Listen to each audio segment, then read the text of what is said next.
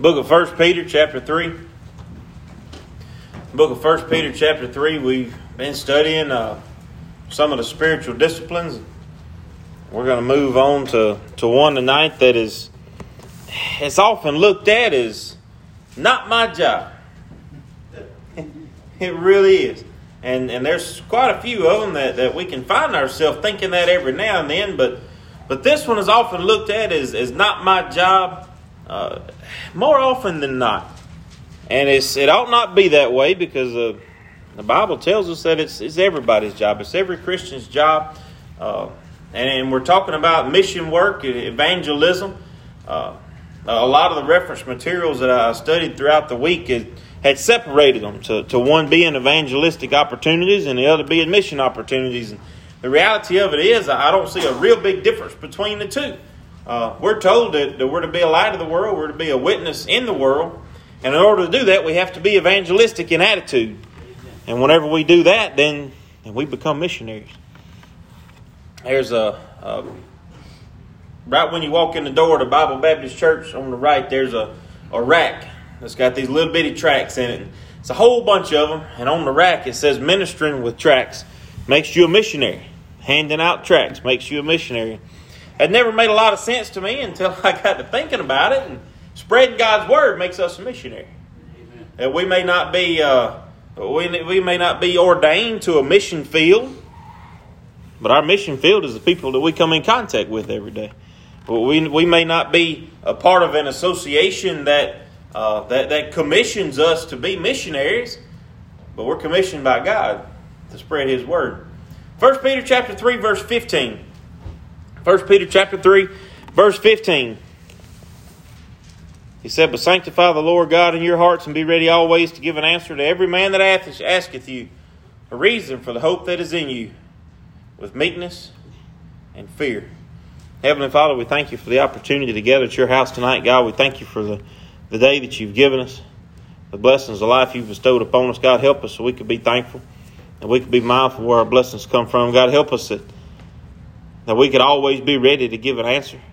God, that we wouldn't push this off of some other direction. God, that we could understand that the commission is given to all Christians, God, and that the reality of it is that we shouldn't need pushing. That we should be willing, because you asked us, God, and because you saved us. God, help us so we could have a greater burden for this lost and dying world, for this world in need of repentance. God, help us so we could be greater used of you. God, that we could take advantage of the opportunities you set before us. God, most of all, that in some small way we could lead some lost soul to you. Not for our honor and glory, God, but so that they could be saved, so that they could receive the hope that we have within us. God, be with each one that's here. Forgive us for we fail you. Thank you most of all for Jesus. In His name we pray. Amen. Tonight I want to look at it, a couple of questions of why we're not as evangelistic as we should be. A couple of questions that the answers to it fits our life.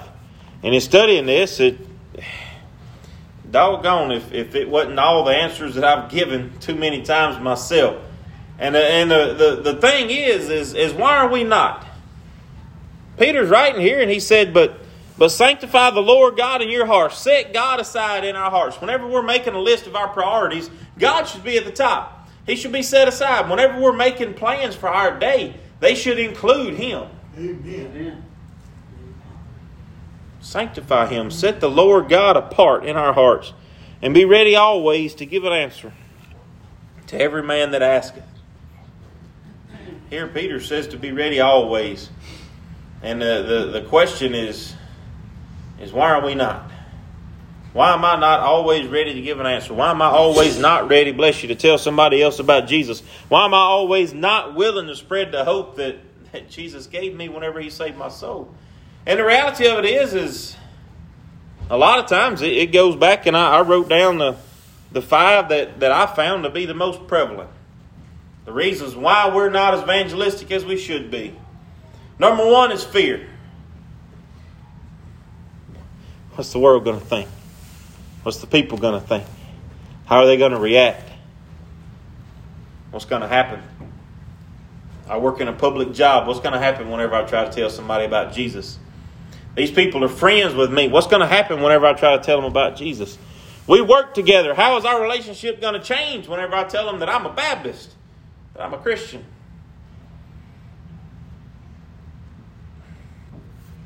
Women, how many times do you have to tell your husband something before it sinks in? 6, 7? My wife would go into single digits, probably go into double digits before I really caught it if I was paying attention. A lot of times it is on up yonder. Men are like that. You have to tell us, especially if it's something that we don't quite value as much as other things. You have to tell us several times, over and over again. The Bible tells us to fear not 114 times. My wife's never had to tell me to do something that many times. But God tells us not to fear 114 times between Genesis and Revelations. And yet we're still scared of what the world's going to think of us. Amen. We are. I find myself guilty of it. How's my relationship with these people going to change if I tell them I'm a Christian? If I let them know that I'm concerned about their soul? How's my relationship with my family going to change? Man, these people invited me over to eat. Are they ever going to invite me again if I try to shove Jesus down their throat? That's the reaction that we get from a lot of people in the world. Don't shove Jesus down their throat. Introduce him. Amen. Introduce him. Whenever you go to meet somebody in a crowd, and through FFA, I got to where I did it on accident, didn't even realize it. At state FFA convention every year, except for this past year when it became virtual, they give out pamphlets. Little bitty pamphlets, had all kind of information in it. And on the back of it, it had a list of every chapter across the state. And it had a little line beside it. And your goal was, and it was never succeeded because there was always a chapter that wasn't there. Your goal was to meet somebody from every single chapter and get them to sign your book. We tried every year. And so we walk up to people, just random people. There'd be usually somewhere in the vicinity of 1,000 kids there, 2,000 by the time you counted adults and guests and brothers and sisters. And we walk up to them, hi, Brad Cooper from Pine. And all my life through FFA, that's who I was. I wasn't Brad. I wasn't Brad Cooper. I was Brad Cooper from Pine. That's it. It's the only way I was remembered. But I introduced myself to everybody. And I wasn't ashamed of being from Pine. And so whenever I told them, hi, Brad Cooper, I'm from Pine. How many times do we introduce ourselves, hi, Brad Cooper, I'm a Christian? I don't do it quite that often. I don't. We're a little bit more hesitant to allow people to see into our belief system. Not because we don't have something special. Not because we don't have something that should make a difference. But because we don't want the dynamic between us and them to change. Even if it's a stranger, we're a little bit standoffish. Most of the times we are. But the Bible says to fear not 114 times. Peter says to be ready always to give an answer. Whenever it comes to spreading God's word, there's not a bad time to do it. Don't get me wrong, there are inappropriate times. There are times when hey, give it a minute and the tense situation will fizzle out. Then you can introduce Jesus to somebody. There are times when it's better to keep your mouth shut, but whenever it comes to spreading the word of God, God provides us opportunities if we'll take them. He will. He promises us that because he told us to go into all the world. In Matthew and in Acts, he told us to go into the corners of the earth, teaching, preaching, spreading the gospel, baptizing, telling people about the hope that's within us, telling people about the Jesus that we have received. The number one excuse that we use is fear. The second goes down to either ignorance or just being plain dumb. A lot of times it's a little bit of both. The next reason that a lot of people say that I'm not going to be a missionary or I don't evangelize because I just don't know what I need to know. I don't have the training. If you've ever been in the education industry or if you've ever been a parent, then you know that whenever you get a lot of kids thrown at you or even one kid of your own thrown at you, that didn't come with a training manual. It did. We don't read as much as we should. But it didn't come with a manual of how to be a parent. Now, they do sell a book on Amazon. It's Parenting for Dummies. But that's not exactly the manual we're talking about. It don't come with a manual. There are things that you're going to be faced with that you've never seen before in your life. There are things that I'm faced with at school that I need to be writing this down because I'm going to make $1 million off of this story one day because it's way out there. And they don't train us for that in college. In the same way, we're not required to know everything about God before we go out and evangelize. It's not a requirement.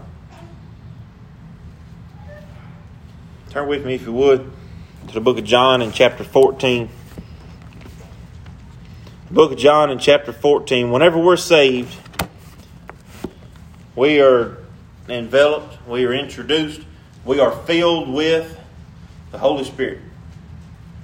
And that is something that no amount of college or training or seminary or Bible reading can do. The Holy Spirit gives us more than all of that combined. It gives us, and I'm going to use the word very carefully, it gives us an edge. It's like being a batter standing up to the plate and you know what that pitcher is thinking. It gives you an edge. John chapter 14, verse 26 tells us about that edge. Jesus talking, he says, "But the Comforter, which is the Holy Ghost, whom the Father will send in my name, and he shall teach you all things." He shall teach you all things. We talked about David on Sunday. Whenever David went to Goliath, he had some rocks and a piece of leather or string or cloth or whatever the sling was made out of, and that was about it. He probably had on sandals and some kind of get up that he was dressed in, and that was about it. He didn't have a shotgun. He didn't have a spear or sword. But he was prepared. He didn't look like it, but he was prepared. As God provided for David, God will provide for us. He said the Holy Spirit will teach, the Holy Ghost will teach us all things. And here's that next one that we use an excuse. Well, I can't remember Scripture. Will you remember all the words to that song? I won't get off on that. And bring all things to your remembrance, whatsoever I have said unto you. If we read and study our Bible, we're not going to remember on the spot everything that we read yesterday. I'm not. I don't have the capacity. But whenever I need to, you ever had that moment when it's just boom, light bulb, and you have a scripture that you needed really, really bad, and it just comes to mind? It's not an accident. That's not a chemical reaction in your brain that all of a sudden coincidentally brings up the right scripture. It don't work that way. That's the Holy Spirit. Amen. He'll provide it for us whenever we need it. He'll call it to our remembrance whenever we need it. Amen. He'll call it to our remembrance whenever other people needs it, and we got to get it out of our mouth. We got to have confidence enough in the Holy Spirit to lead us. As much as we believe with our whole heart that God saved our soul, we have to believe that He can save anybody else's. No matter what color they are, no matter what they look like, no matter how many tattoos they got on, no matter how many or how little clothes they have on. If we don't believe that God will save them, then we're a failure as an evangelist. We're a failure as a missionary. And the reality of it is we're a failure as a Christian if we don't believe that God will save anybody and everybody. Because if we don't believe that, then we don't believe the Bible. Because it says that over and over and over again. Whosoever, if any man, over and over again. The next thing, we flip over to John in chapter 16. The next excuse we often give is a lack of contact. My wife was quarantined with the corona, and I had to stay home with her, and was taking care of her, and she said, and Brother Robbie said the same thing, said the hardest part of it was staying away from everybody else, communicating via telephone. We use a lack of contact as a crutch to get us out of missionary work. Well, I can't be a missionary to the people in India because I can't go to India. How many people do we meet every day that's lost, that don't know Jesus, that don't have a church home? That don't go to church, that is saved and drifted away from God? How many people is on our friends list on Facebook that we can contact in Facebook Messenger or Instagram direct message or telephone call? There's no excuse that we can use that will validate a lack of contact today. Because we have never, ever been in more contact than we are right now at this moment. Nobody. I could pick up the phone from near about anywhere in this state and call near about anybody else across the world, no matter of seconds. Being a lack of, well, let's go ahead and read it. John in chapter 16, verse 13. Howbeit, when the Spirit of truth is come, he will guide you in all truth. For he will not speak of himself, but whatsoever he shall hear, that he shall speak, and he will show you things to come. It's coming. Turn with me, if you would, to Luke in chapter 14. In Luke in chapter 14, we read a story of a man who prepared a feast. The man prepared a feast and he bade many to come. But whenever the many wouldn't come, whenever the people in his immediate friend group, if you will, the people that I see on a daily basis, the people that I work with, the people that I'm always coming in contact with, whenever they won't come, what happens? Do I stop? Do I give up? Say, well, I tried, you know what? My closest friends, the people I'm comfortable talking to, they just wouldn't hear what I had to say. So I'm going to sit on my fist, lean back on my thumb, and just call it a day. I'm done. The Bible don't say for us to be missionaries until we get tired of it. The Bible don't say that we should spread God's word until it's no longer effective. The Bible don't say that we should spread God's word only if we're seeing results. The man in Luke in chapter 14 says in verse 16 that he bade many. He sent his servant. He said to tell him, for all things are now ready to come on.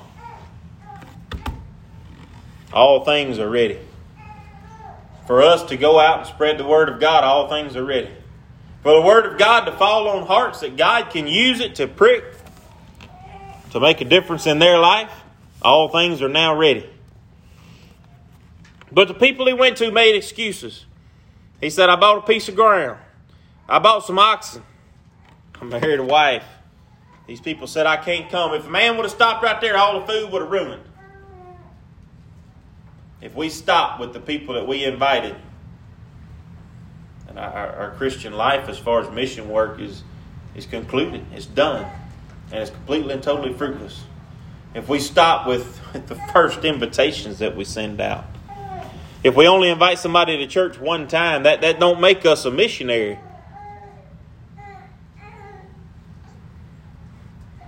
He told the servant came, verse 21, showed the Lord these things, then the master of the house, being angry, said, go quickly into the streets, the lanes of the city, and bring hither the poor, the maimed, the halt, and the blind.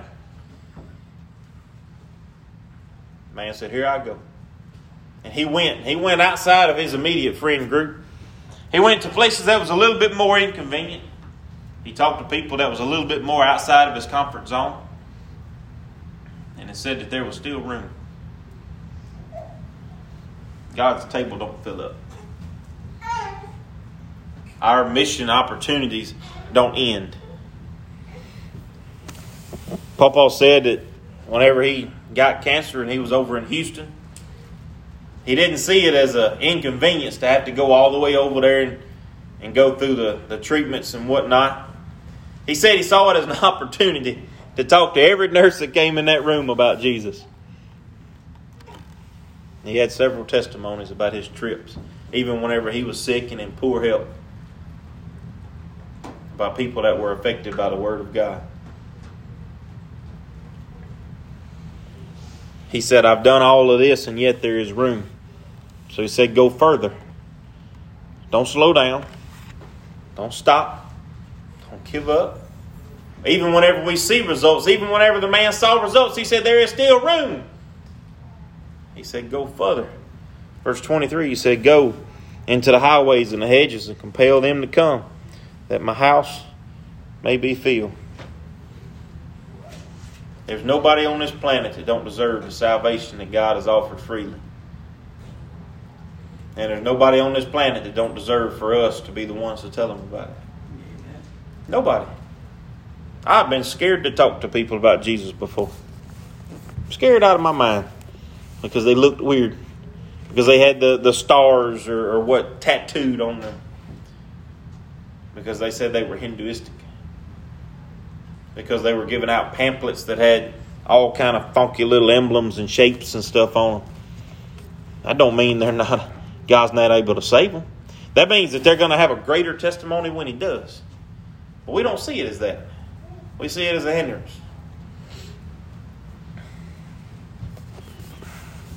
Turn with me, if you would, to Mark in chapter 5. The book of Mark in chapter 5. The last thing that really, well, to be honest with you, it really bothers me. And I've been on both sides of it. One excuse that we often give is that of carelessness. It's a lack of concern, and hence a lack of faith. A lack of concern being we don't see the hell that the people that we're friends with, that we're families with, that we meet on the street, that we're strangers with. We don't see the hell clearly that they're going toward, that they're going to end up in without Jesus Christ. And because of that, we become careless with the strength and the power that we've been given. We've been given the power of Jesus Christ. We've been given the knowledge and the intelligence of the Holy Spirit. And we've been given opportunities by God to be a witness. Mark in chapter 5, verse 9. And he asked him, "What is thy name?" And he answered, saying, "My name is Legion, for we are many." Here Jesus healed a man that was possessed of devils. Completely and totally. If God can save him, why can't He save a regular person in Pine, Louisiana? If God can save him, why can't He save a regular person in the United States of America? Let's go a little further. If God can save him, read Mark in chapter 5 when you get a chance. If you don't know the story, how big of a turnaround this man took. He was dwelling in verse 3 among the tombs. No man could bind him, not with chains. He had been bound with fetters and broke them in pieces. Night and day he was in the mountains and in the tombs, crying and cutting himself. This man lived a crazy life. I'd be terrified to walk up to this man. All cut up and eat up. No telling how ugly he was from a natural standpoint. But his life turned around because Jesus showed up. Jesus is not here physically walking on this earth today. But if we present Him to someone, then Jesus shows up. If we tell someone about Christ, He shows up. No man can be saved unless the Holy Spirit lead them. It's not going to happen. They can try and pray, but if they're not convicted of their sin by the Holy Spirit, they're not going to be saved. They're still safe.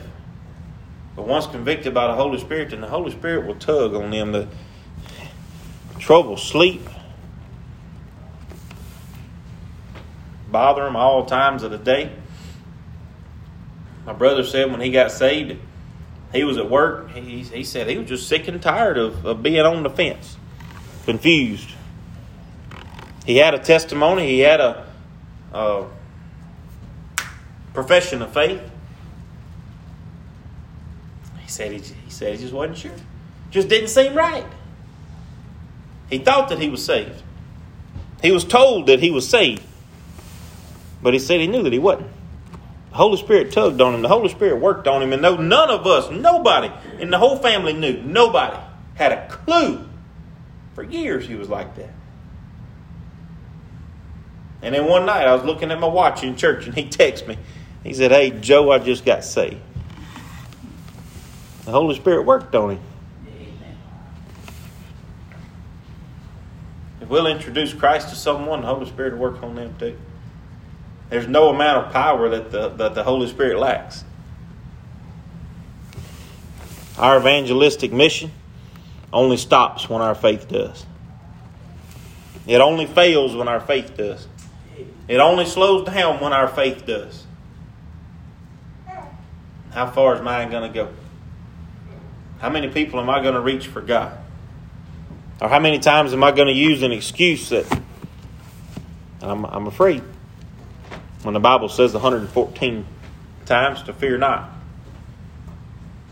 How many times am I going to say, well, I don't have the training, when I know good and well in my heart that the Holy Spirit reveals all things and brings to remembrance the things that I need? God said that He'll provide. How many times am I going to say, well, I don't ever come in contact with anybody? That's because I didn't try hard enough. That's all that is. And if we find ourselves not being evangelistic at all, it's a lack of concern. So we don't care that people are dying and going to hell. And that's a cold place to be. I don't wish that on anybody. My hope and prayer is that each and every one of us can find the faith, can find the power that God has promised us. That we could be missionaries. That we could be evangelists. That we wouldn't say, that ain't my job, because doggone it is. For all of us. You can have a bad day. Well, spreading Jesus will make you smile. You can have a hard week. Telling people about Christ will make you smile. You can't help it. If you're truly happy, the Bible says it's joy, or the song says that it's joy unspeakable and full of glory. The Bible says to rejoice evermore. And if we don't have a reason to do that, then we might as well slow down at the mission work. We have to go back and re-examine our faith. We have something to be joyful about. And as difficult and crazy as 2020 has been, we still have something to be joyful about. And the Bible tells us to spread that joy, to spread that hope, to spread that life that is within us, to give it to other people, to show other people Christ through us. My hope and prayer today is that each and every one of us can do that. And we can do it in a greater way. And that our mission, that our evangelistic opportunities wouldn't stop, wouldn't slow down, wouldn't cease. But that we could grow in faith and in power with God. As individuals, as church, as a community, and as a country. I'll have a verse of a song. If you have anything on your heart,